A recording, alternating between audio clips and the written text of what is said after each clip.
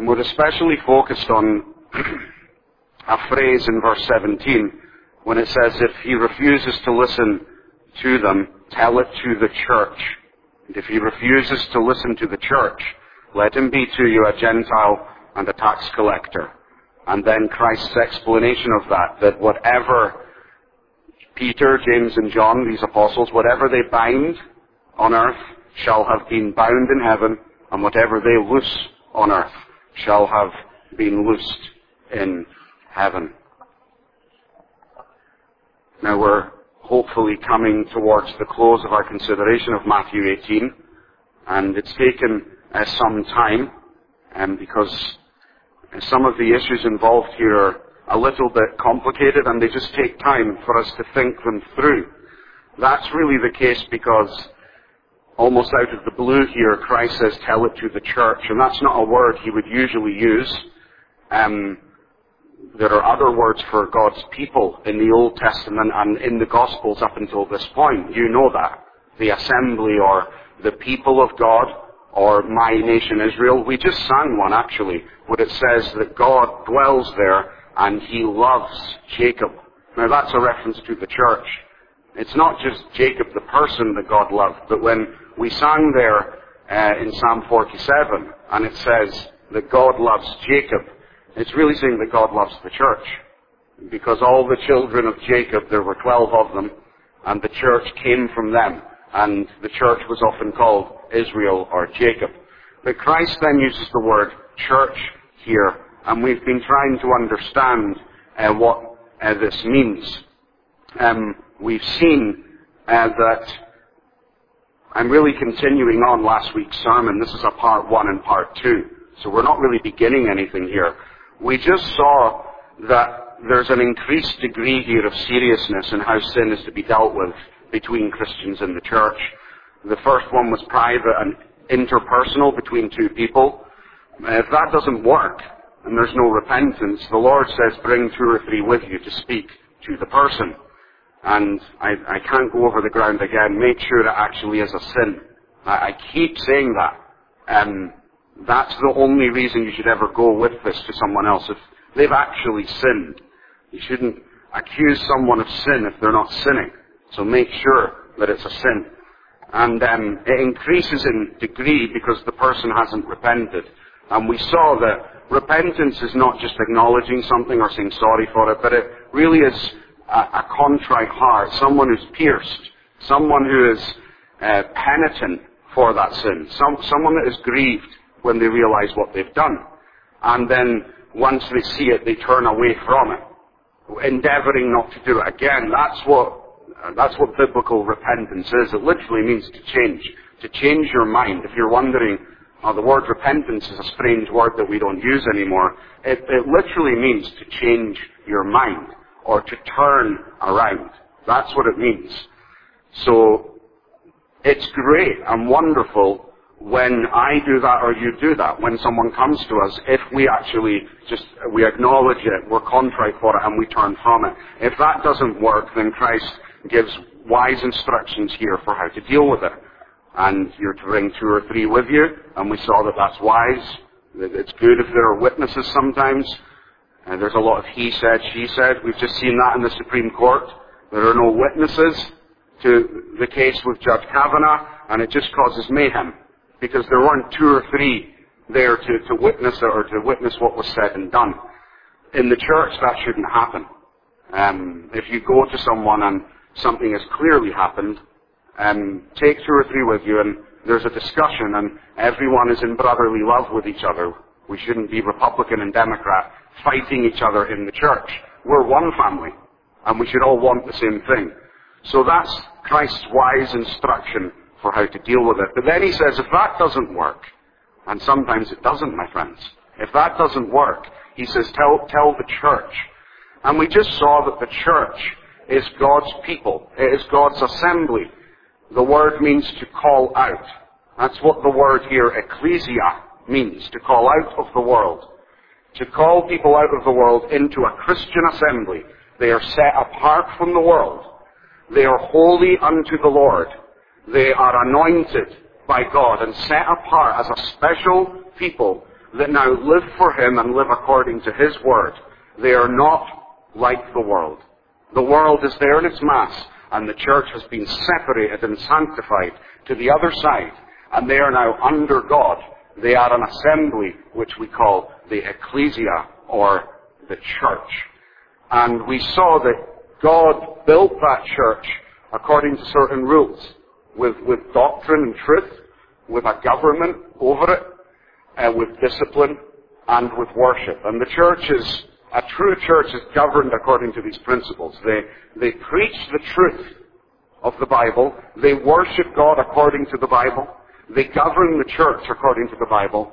And they maintain a level of holiness in themselves and the membership that God requires of us, so that the world will see we are different. You can't have lots of affairs and all these things going on in a church. That's what happens in the world. If it happens in the church, it has to be dealt with quickly, because we are to live according to a certain level before God. And so we saw that the church is built on those things. And we saw especially that when he says, tell it to the church, he's really pointing out that one thing about the government out of those four. The doctrine, worship, government, and discipline. He's focusing on the government here. That the church has a government. That's what Jesus says. And the government at this point is going to be his apostles.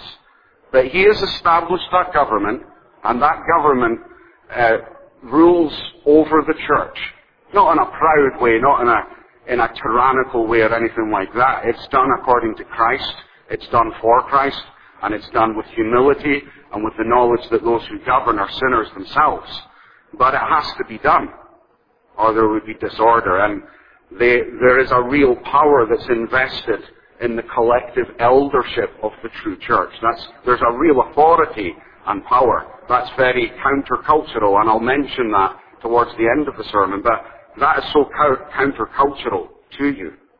The idea that you would become a member of an organization, and that organization is governed, and it's done in Christ and it's done in love, but the authority that government has over you is very real.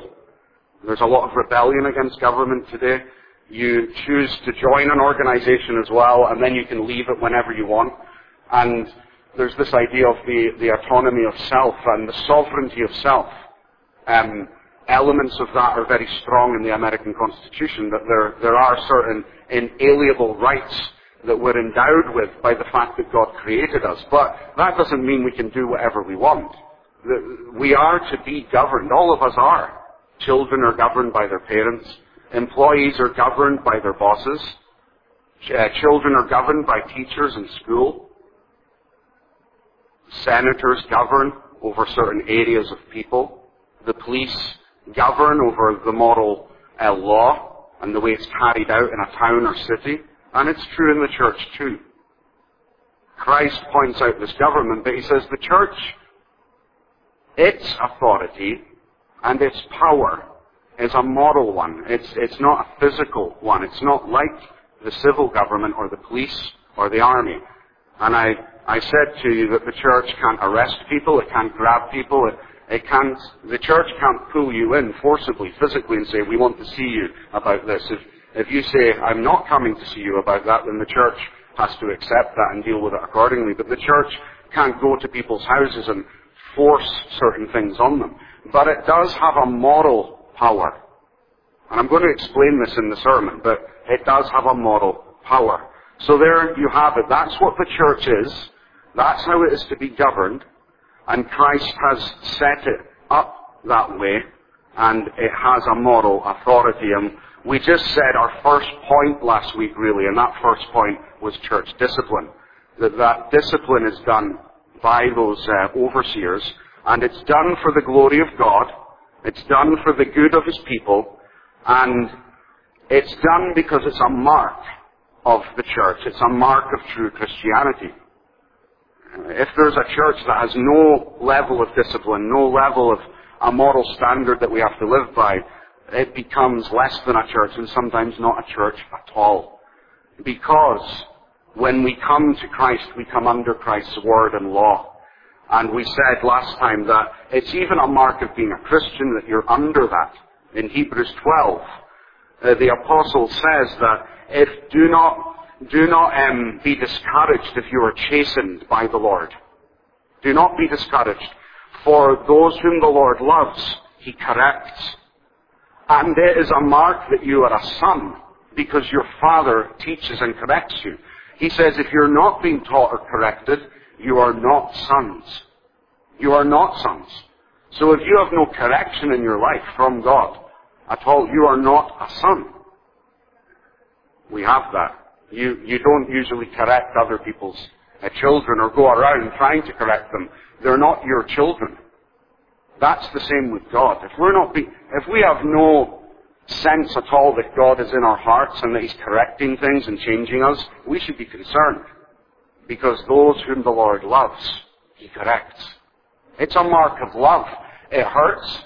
It's uncomfortable, but it's part of love. Many parts of love are uncomfortable. So, it's a mark of Christianity. It's for the glory of God, and it's for the good of His church, to keep His church pure, as is reasonable as we can be in this world. There is a level of purity. So, we've established that when Christ says, that's all from one word, by the way. Christ says here, tell it to the church. But I need to explain all of that to you. That is the church. That is how it's governed. And this is why it disciplines. So the first point from last week was the church's discipline. I want to see with you now just 2 points, quite briefly, as part of last week's message. We've had the church's discipline, and now we'll see the church's authority and the church's promise. And that comes from our verses here, that the church has authority. The governors of the church have authority, solemnly, that God has given to them. And Christ points that out immediately. He says if a person is living in sin and he doesn't listen to the church, verse 17, let him be to you like a Gentile or tax collector. Assuredly I say to you, whatever you bind on earth, whatever you bind on earth shall have been bound in heaven. Whatever you loose on earth shall have been loosed in heaven. He's speaking there about authority. These apostles have the authority to loose things and to bind things. And in the ancient world that Jesus lived, the way things were taught, that was a common expression. That if you bind something, if you have authority, you can bind something on someone. So your employer has that over you. Your employer can say, I want you to be here at 9 a.m. every day. And they bind that on you. You're bound by that. You can be loosed from things too. It's the same in the church. When Christ is speaking about binding and loosing here, He's saying, and let's just receive this before we think about all the questions we have about how it can be abused and how unnatural it is for us to be under an authority like this. We usually think this is imposing, this is negative. It's not. But let's just receive it before we explain it. That the church has authority to bind and to loose. Now, where does that come from? Why are they allowed to do this? It comes from Christ Himself. It comes from Him. For what is Christ? For His church. He is a prophet and a priest, yes, but He is a king. And kings govern their kingdoms by law. And kings govern their kingdoms by delegating the authority of that law to other senators and representatives and ambassadors. If you live in a kingdom, the deal is, when you live in a kingdom, you have to live according to the nature and atmosphere and regulations of that king. Now on earth, that's a terrible thing sometimes because kings can be tyrants. It's never that way with Christ. There's nothing so beautiful and so glorious and liberating and fulfilling and transforming as beginning to live under the good law for the first time. To live under Christ is the greatest thing we'll ever do. That is the only thing that will ever actually satisfy us and make us happy. Your Constitution says every person has a right to life, liberty, and the pursuit of happiness. Now, those naturalists there that wrote that Constitution, they're getting that from the general revelation of God. That's built into the creation. Yes, we are to pursue happiness, but we are to pursue happiness according to the Constitution and laws of the land. And the founding fathers knew that happiness goes hand in hand with obedience to other things too. It's not like the freedom the devil has to do whatever he wants and destroy, but it's a freedom and a pursuit of happiness according to righteousness. Righteousness alone will make us happy, and it's Christ who governs that way. The church governors and elders have authority because Christ is a king. That's where it comes from. He had that authority as God, yes, but he was truly given it as our Savior after he rose from the dead.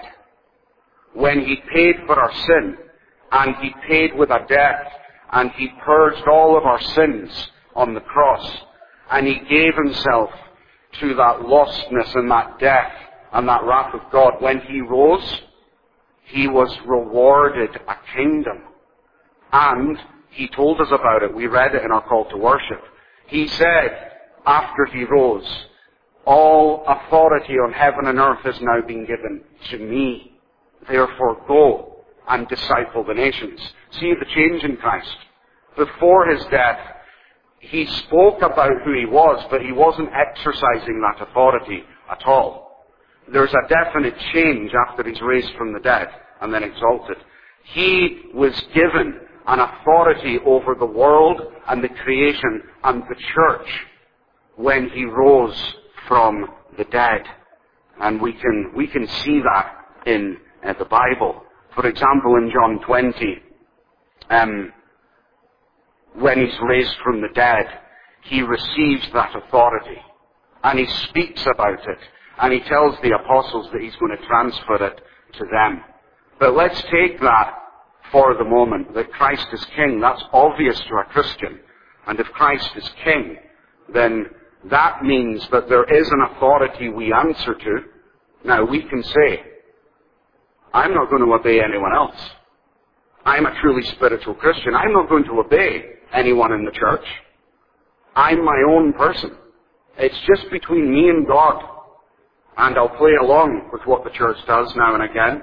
But if it ever exercises any authority, I can refuse that at my own will if I want to. Because I only answer to God. Well, Christ would be very unhappy if that's the state of your heart. Because he doesn't say, you answer to me. He says, I've set up a church. And I've delegated authority to that church. So we can see that authority, friends. It's clearly in the passages we read. For example, in Matthew 16, that we read when Christ asks them, who do you say I am? And he's promising them what will happen in the future. And he speaks to Simon Peter, and he says to him, you are Peter, and on this rock of the doctrine of your confession of me, on this truth of the gospel rock, on this rock, I will build my church, and the gates of hell will not prevail against it. And I will give you the keys of the kingdom of heaven. And whatever you bind on earth shall have been bound in heaven. See the same saying. But he tells the apostles, I give you keys. Now these keys mean that these overseers have authority over the house of God. That's what the keys are. Now obviously there's a lot of confusion about this, and there's doctrine in the Roman Church that says the Pope, the papacy, has the keys. Now we can't get into a long discussion about that and why that is wrong, that one man receives keys and what he says is infallible, for there are clearly 12 apostles here, and after this there are many elders. It is to be governed as a whole by a group of officers, so that if one goes wrong, the others can correct. There is never to be one person governing above the other elders. But you'll see there that these elders were given keys. For God has a house, and people have to be let into that house, and people have to be asked to leave that house at certain points. You have that. You're a father over your household, and you have keys, don't you? And if you're a mother, you have keys too. And you don't just let anyone into your house to have access to your children. You lock the doors at night, and you have keys for your house, because you recognize that this is an evil world, and if you want to protect and govern properly the things in your house, then you have to have keys. These elders were given the keys to God's house. So if you want someone to come into that house, you need to go to Peter, Andrew, James, or John at this time and say, can they be allowed in? You can't let them in yourself. It has to be the elders that let them in. So you'll see the authority of the keys. I've already told you in our passage of the binding that that's an authority too. Now, the message here is clear, that Christ has the ultimate authority, but he has delegated the exercise of it to men. Not fully. Christ is doing a lot in the church. He is very active in the church. He doesn't set up the church and then leave it into the hands of men. Christ is very present in the church. The Holy Spirit is very present in the church. But he has delegated a certain authority to men. And we have to recognize that. After this, when Christ was raised from the dead in John 20, he breathed on them and said, receive the Holy Spirit. That's him transferring authority to these men in John 20, or is it John 21? It's at the end of John's Gospel. He breathed on them. He literally stood with his disciples and he expirated, and the Holy Spirit was transferred to them to give them the authority, in a sense, that he had. In Acts chapter 2, that is sealed again. You know the passage, Pentecost.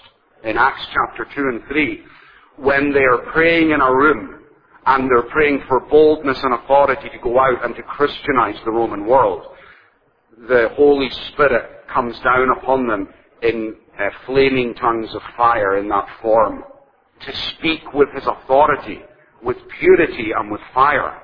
And it comes upon the 12 that are gathered there, and they then have the authority to go out into Israel and to speak on Jesus' behalf. You see how it keeps getting transferred. He tells them you'll be given keys. He breathes on them. He pours his fire upon them. And then we see throughout the New Testament that Paul and Peter and the others, they went round establishing churches, and they appointed an eldership in each of those churches. So that authority is transferred to the eldership, because they're appointed by the apostles. Paul tells Titus and Timothy, appoint elders in every city. Let the elders rule well. And he gives instructions for those who should not be elders and those who should be elders, because they will govern.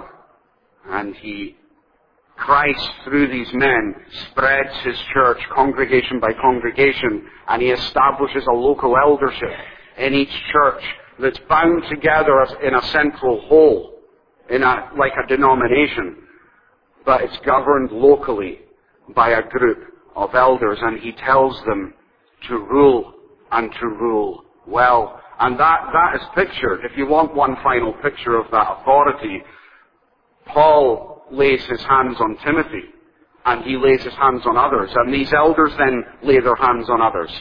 That happens in our church.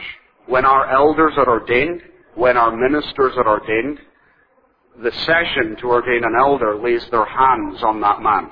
For a pastor, the presbytery lays their hands on that man. So that's happened to us. The hands were laid on us, and that's the presbytery saying, we now include you in this body of shepherding and doctrine and authority. We include you here. We lay our hands on you to symbolize the transfer. Now obviously, don't think that when we lay hands on each other that we have this great power or there's something superstitious going on. It's just a picture. Nothing happens when you lay your hands on someone. We're not apostles. The apostles are long gone. Elders don't do anything magical by laying hands. It's just a picture. They're telling the rest of the church, this man is now one of us, and he's included in the binding and the keys and these things. So there you have it, friends. If you look then at that list, you see how the Lord was given authority, and he began to transfer and spread that authority to establish his church throughout the earth. Now, what is that authority for? That authority is for the doctrine and life of the church. And that's what the reference is in verse 18. Whatever they bind on earth will have been bound in heaven and loose on earth. So the church, it makes authoritative statements about doctrine and life. That's what the church is for. The church says there is a Trinity. The church says that Christ has a human and divine nature. The church says that we are to worship on the first day of the week and gather together, because all of that's clearly in the Bible. And because it's Christ's authority delegated by him, when the church speaks the word of Christ and says, you are to gather for worship every Lord's Day, then that statement is made with authority. It's not up for discussion. You can ask questions about it, you can learn about it, but the elders don't sit down with the rest of the church and do a survey and say, when do you want to worship? The church says, this is when we worship. This is who God is. This is who Christ is. This is what Christianity is. This is what the Ten Commandments are and how they apply to your life. The church, in the name of Christ, speaks that. And it binds that upon us all for our good. On any doctrine or any area of life that the Bible is clear and emphatic about. I'm going to say something in a couple of minutes about when there's an ambiguity or there's an area of uncertainty, what the church should do about that. But just take it in the main that a lot of the Bible is just clear. And all of these doctrines aren't up for discussion in terms of challenging them. We can't just reverse the role of men and women or get rid of pastors and make every member of the church a preacher and things like that. That's not up for discussion because the Bible is clear on it. And if you join the church, you have to listen to what the church says on these things. The church has that governing responsibility over doctrine and life. Now, that includes the issue that we're dealing with and that we're closing up today, which is church discipline. That includes the discipleship and discipline. Look at what Christ says about what the church does in this area. He says in verse 17, if they don't hear the church, let him be to you like a Gentile and tax collector. That's Christ saying that if you're a member of a church of Christ, a true church of Christ, then you have come under an authority, a governing authority that loves you and is concerned for you, but must apply God's word to your life. And he's saying that if someone is living in such a way, not in accord with God's will, and they refuse to correct it, then the church should treat them like they're a Gentile. In other words, they don't belong to Israel. And they have to be put outside of Israel. So the authority he gives the eldership here in this passage, it includes the issue of discipline. For these elders are shepherds. And they solemnly will give an answer to Christ for the shepherding of God's people. And if they just let sin take root and grow and spread and do nothing about it, these elders will be severely dealt with by God. Because They're not doing anything about what God has asked them to deal with. Now, to maybe just refresh this in your minds and look at it from a slightly different point of view, because it is difficult. We're looking here and we're talking about authority and that people have authority over you and when things go wrong. And that is difficult to think about and to hear. But I want you to think about this, that all the eldership is doing in this is what Christ has promised to do for His church and you by Himself anyway. Listen to what our catechism says about what Christ does for His church. Now listen to this carefully. This is question 45 of our catechism. How does Christ execute the office of king? So forget about me or our other elder for the moment. How does Christ execute the office of king? He executes the office of king in calling out of the world a people to Himself and giving them officers, laws, and censures by which He will visibly govern them, and He bestows saving grace upon His elect, rewarding their obedience and correcting them from their sins, and preserving and supporting them under all temptations and sufferings. So this I'm not coming to you here with a job description of the elders in this church, because this is what we want to do. Christ is doing this in your life anyway.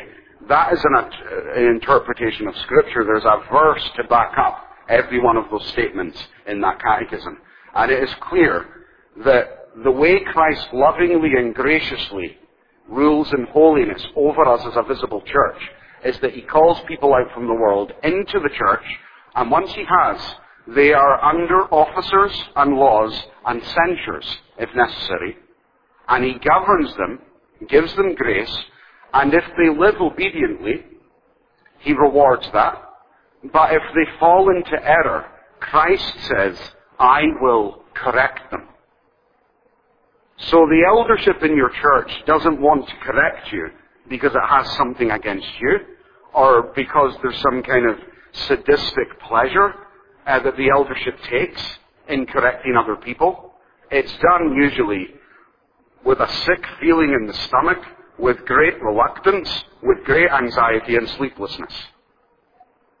But it's done in the name of Christ because Christ does it. When we live in obedience to Christ, He rewards that. When we don't, He will correct that.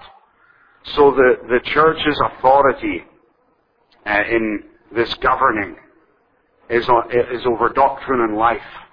And it includes a disciplined life. And it is the job of the shepherds and the elders and the pastor to care about the moral situation that each of its members are in, and to be concerned for them, because there's so many errors and dangers out there, and if need be, to speak to them about it.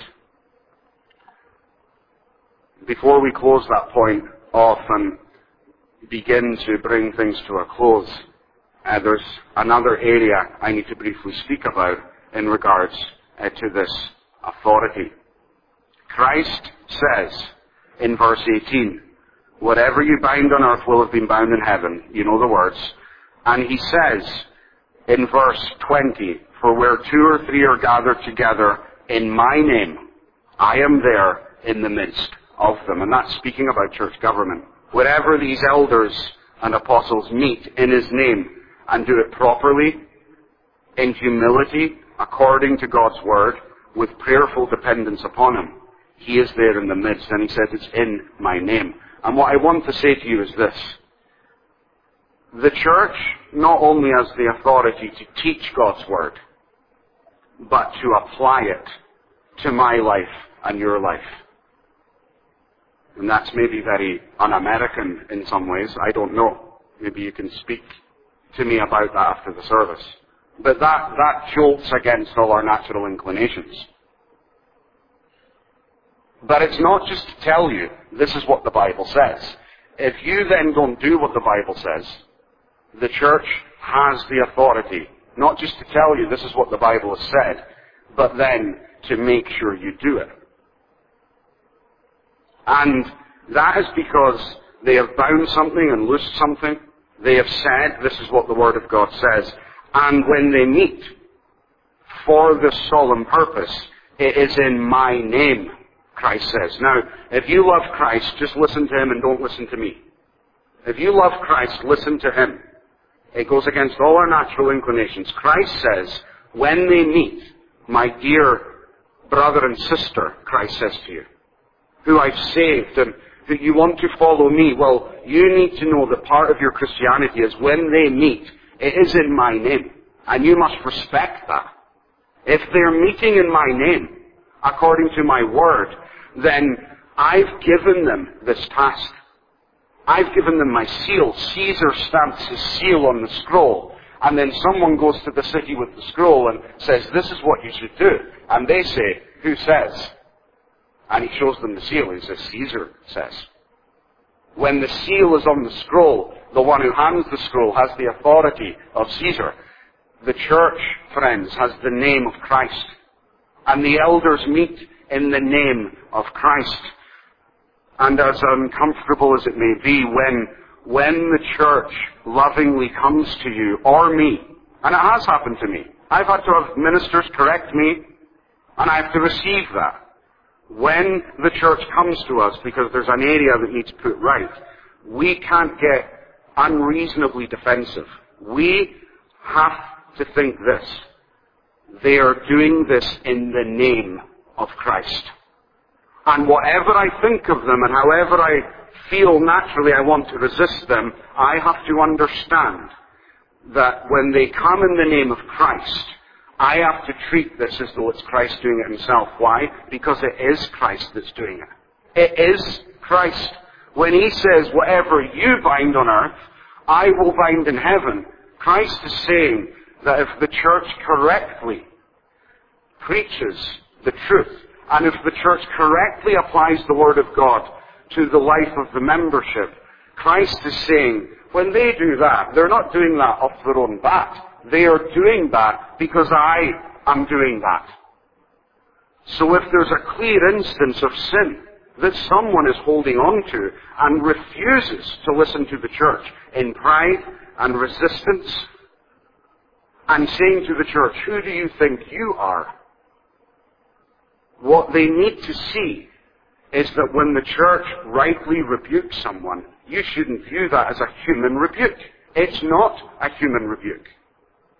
It just isn't when it's in my name. When they bind on earth and Christ binds in heaven, Christ says to refuse that rebuke has nothing to do with these elders. It's refusing my rebuke. Remember what Jesus says a few chapters from now. We may see it in the next few weeks or months. Go out and preach to Israel, he tells the apostles. Whoever receives you receives me. Whoever refuses you refuses me. Because they are the ambassadors of the Lord. So this is a unique way of looking at church government. This is not what's taught in all churches, obviously. There is this downgrading of the church, a downgrading of church authority, a downgrading of where our church came from. The Reformed and Presbyterian revolution in Western Europe in the 1600s, where we established these things and put them into church law. That's all been downgraded. And the church is seen as a voluntary organization through which you can pick and choose who you listen to. You can stand over your elders or your pastor and tell them, this is how it ought to be done. Or this discipline is wrong. That's not the way I would have done it. That's what's happened in the church. And you end up with congregations, congregationalism, where if you have a good pastor and some good elders, it will go well. But if you have a bad pastor or some bad elders, it's stuck in that situation. There's no appeal. There's no general voice of the whole denomination that brings to bear on the membership. And I'm sure you've been in churches where they're doing these things genuinely with a love for Christ, with their understanding of church government. I'm not beating them down at all. But you see the problem. That there's this view of I'm in this church, this pastor has made a mistake, or this elder has done this, and I'm not going to go there anymore. I'm going to go to a better church. We shouldn't do that in the RPCNA because there shouldn't be a better church. We're all governed by the same law. We should never have to go to another church because of something like that.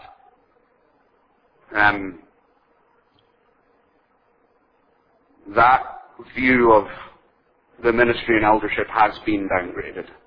And we have to just be careful that we're scriptural in this, my friends. And that I'm pushing it away from me and the elders because it can only be accepted and submitted to lovingly because you love Christ. Don't do it for my sake, in a sense, but do it for Christ's sake. Christ has appointed these things, and out of your love for Him, though the men are imperfect, you should be willing. You should be willing to accept the fact that this is done in His name, according to His Word. So there we have the church's authority. And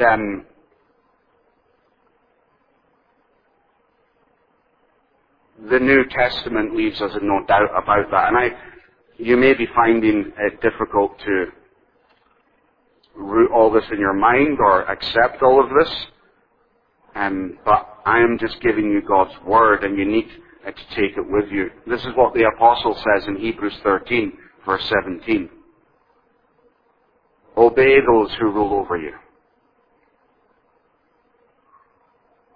And be submissive, for they watch for your souls as those who must give an account. Is there anything more terrifying than that? To give an account for other people's souls? To stand on the day of judgment and be asked, what did you do with all these souls, elder? Let them do so with joy and not grief, for that would be unprofitable for you. It just causes discord. It's unprofitable. Obey those who rule over you. Be submissive, for they watch out for your souls, and let them do it with joy and not grief. Now just take that. Just put that into your system. Put that as part of how you understand this. Just slot it in. That is the Word of Christ. And just take that. There is to be a kind of obedience that acknowledges that people have been appointed not to some organization, not to some group or a Bible study, but people have been appointed in all their weakness and all their frailty and their incapacity to do such a great work, but they've been appointed to the kingdom of Christ. And I will never be able to do for you what John Calvin did for his congregation. It's not going to happen. I will fail. But think about the solemnity of the fact that I have to take seriously, and so do the elders, that we have been appointed to an eternal kingdom, and we are responsible for the things that may happen in your life that will pull you away from the Lord. That is terrifying. And the principle is that if we come to you in love and concern, please just acknowledge that there is an authority there. It is there. And you have to lovingly acknowledge that. Now, I've said that. Let me say this as we leave it. The church can be wrong. Pastors can get it very wrong. Elders can get it wrong.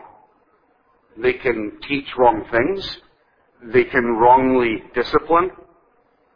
They can say things in good faith at the time that they think are necessary, and then in retrospect think, I probably should not have said that to that person. They can't read your mind. They don't know how you feel all of the time. You could be holding a great resentment or a hurt, a genuine hurt, that the elders don't even know about and that they didn't intend towards you at the same time. This has its frailty in it because the men God has chosen are fallen. He hasn't appointed angels to rule over His church or to preach the gospel. It's men He's appointed under the man who never fails, Christ Jesus. But the men will get it wrong. And we just acknowledge that.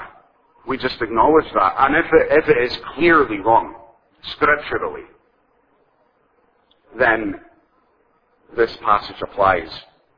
to the eldership. If your brother sins against you, go and tell him. If it's clearly wrong. Not just if you don't like it or you prefer something else, but if it's wrong. If a minister or elder has sinned, we should be very forthcoming in acknowledging that and being reconciled to you. So I'm not standing here saying, obey without question. Of course not. That's a tyranny. You don't obey without question, but you obey according to the word of Christ. If what's being done with all its frailty and failure is being done out of a desire to honor the Scriptures and for your good, even if there's a few mistakes in it, if they are doing it in honor of Christ for your good, please obey it. It can go very wrong, and we acknowledge that. I'll say a final word to close this. We've had the church's discipline, the church's authority and where it comes from, and how it's to be carried out. Let me just close and leave you with a thought of Christ's grace on the church's promise. For he leaves a promise with us here that if any of you agree, verse 19, on anything on earth concerning what they ask, it will be done for them by my Father in heaven. And where 2 or 3 are gathered together in my name, I am there in the midst. The church has to correct sometimes. The church has authority, but the church has a beautiful promise that Christ will be involved in all of this. He's not an absent landlord. He is present, and he says that when the elders in their brokenness and their sinfulness, but in their repentant hearts and their constant dependence in prayer upon Christ, and out of a love and joy for Him, when they meet for the good of the church and they love His Word and they've got it open and they want to bring that Word to pass, Christ says, I'm right there in the midst. The elders aren't left to themselves to figure out some plan or to come up with some very clever way of growing the church or anything like that. When they meet, if it's done spiritually, they shouldn't be sitting there with their own minds coming up with whatever they think might be best. There's someone else at the session meeting. When he says, I'm there in your midst, he's talking about before my face. He's right there. We're meeting in his presence. He's there in the midst before the face of God, the face of Christ. And he promises to help and to bless what is done according to his word. So that there's a lot of disagreement sometimes on sessions. It shouldn't be so, because we have the same Bible, and we're too accepting of the fact, well, disagreements happen, but there shouldn't be a lot of disagreements really, because Christ says if any 2 of you agree on earth, the Father will do it in heaven, because most of the Word of God is to be agreed upon. Most of it's clear, and we should agree, because we read the same Word, and we have the same Holy Spirit within us. The promise is that Christ will be there. What a great promise. Not just for the pastor and elders, but for you. As you think about this, and as you maybe look at things and think, well, that wasn't done right, or I don't like that that's good. Well, is your Savior in the meeting? It's not that you're not represented. Your Savior is in the meeting. Your Savior is at presbytery. Your Savior is at synod. Because wherever they gather, in His name, according to His will, He is there in the midst. Now, is that part of your thought process before you criticize everything that the presbytery or synod does? Are you a spiritual person? Or do you look at what men do and you carpet men like our society is doing?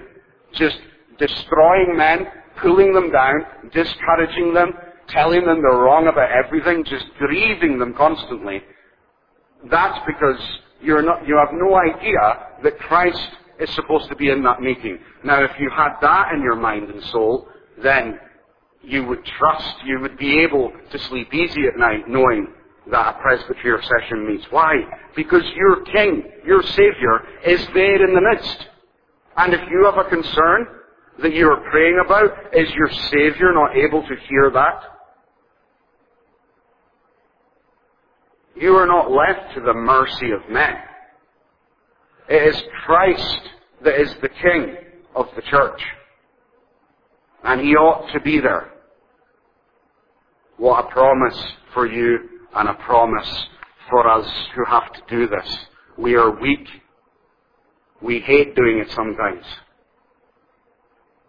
It is daunting and terrifying, and the responsibility is often crushing.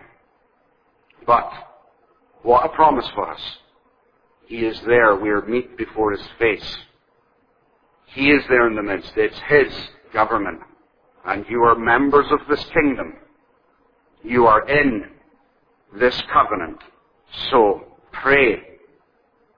Pray in Christ for this government and honor this government. May God bless these thoughts upon His word.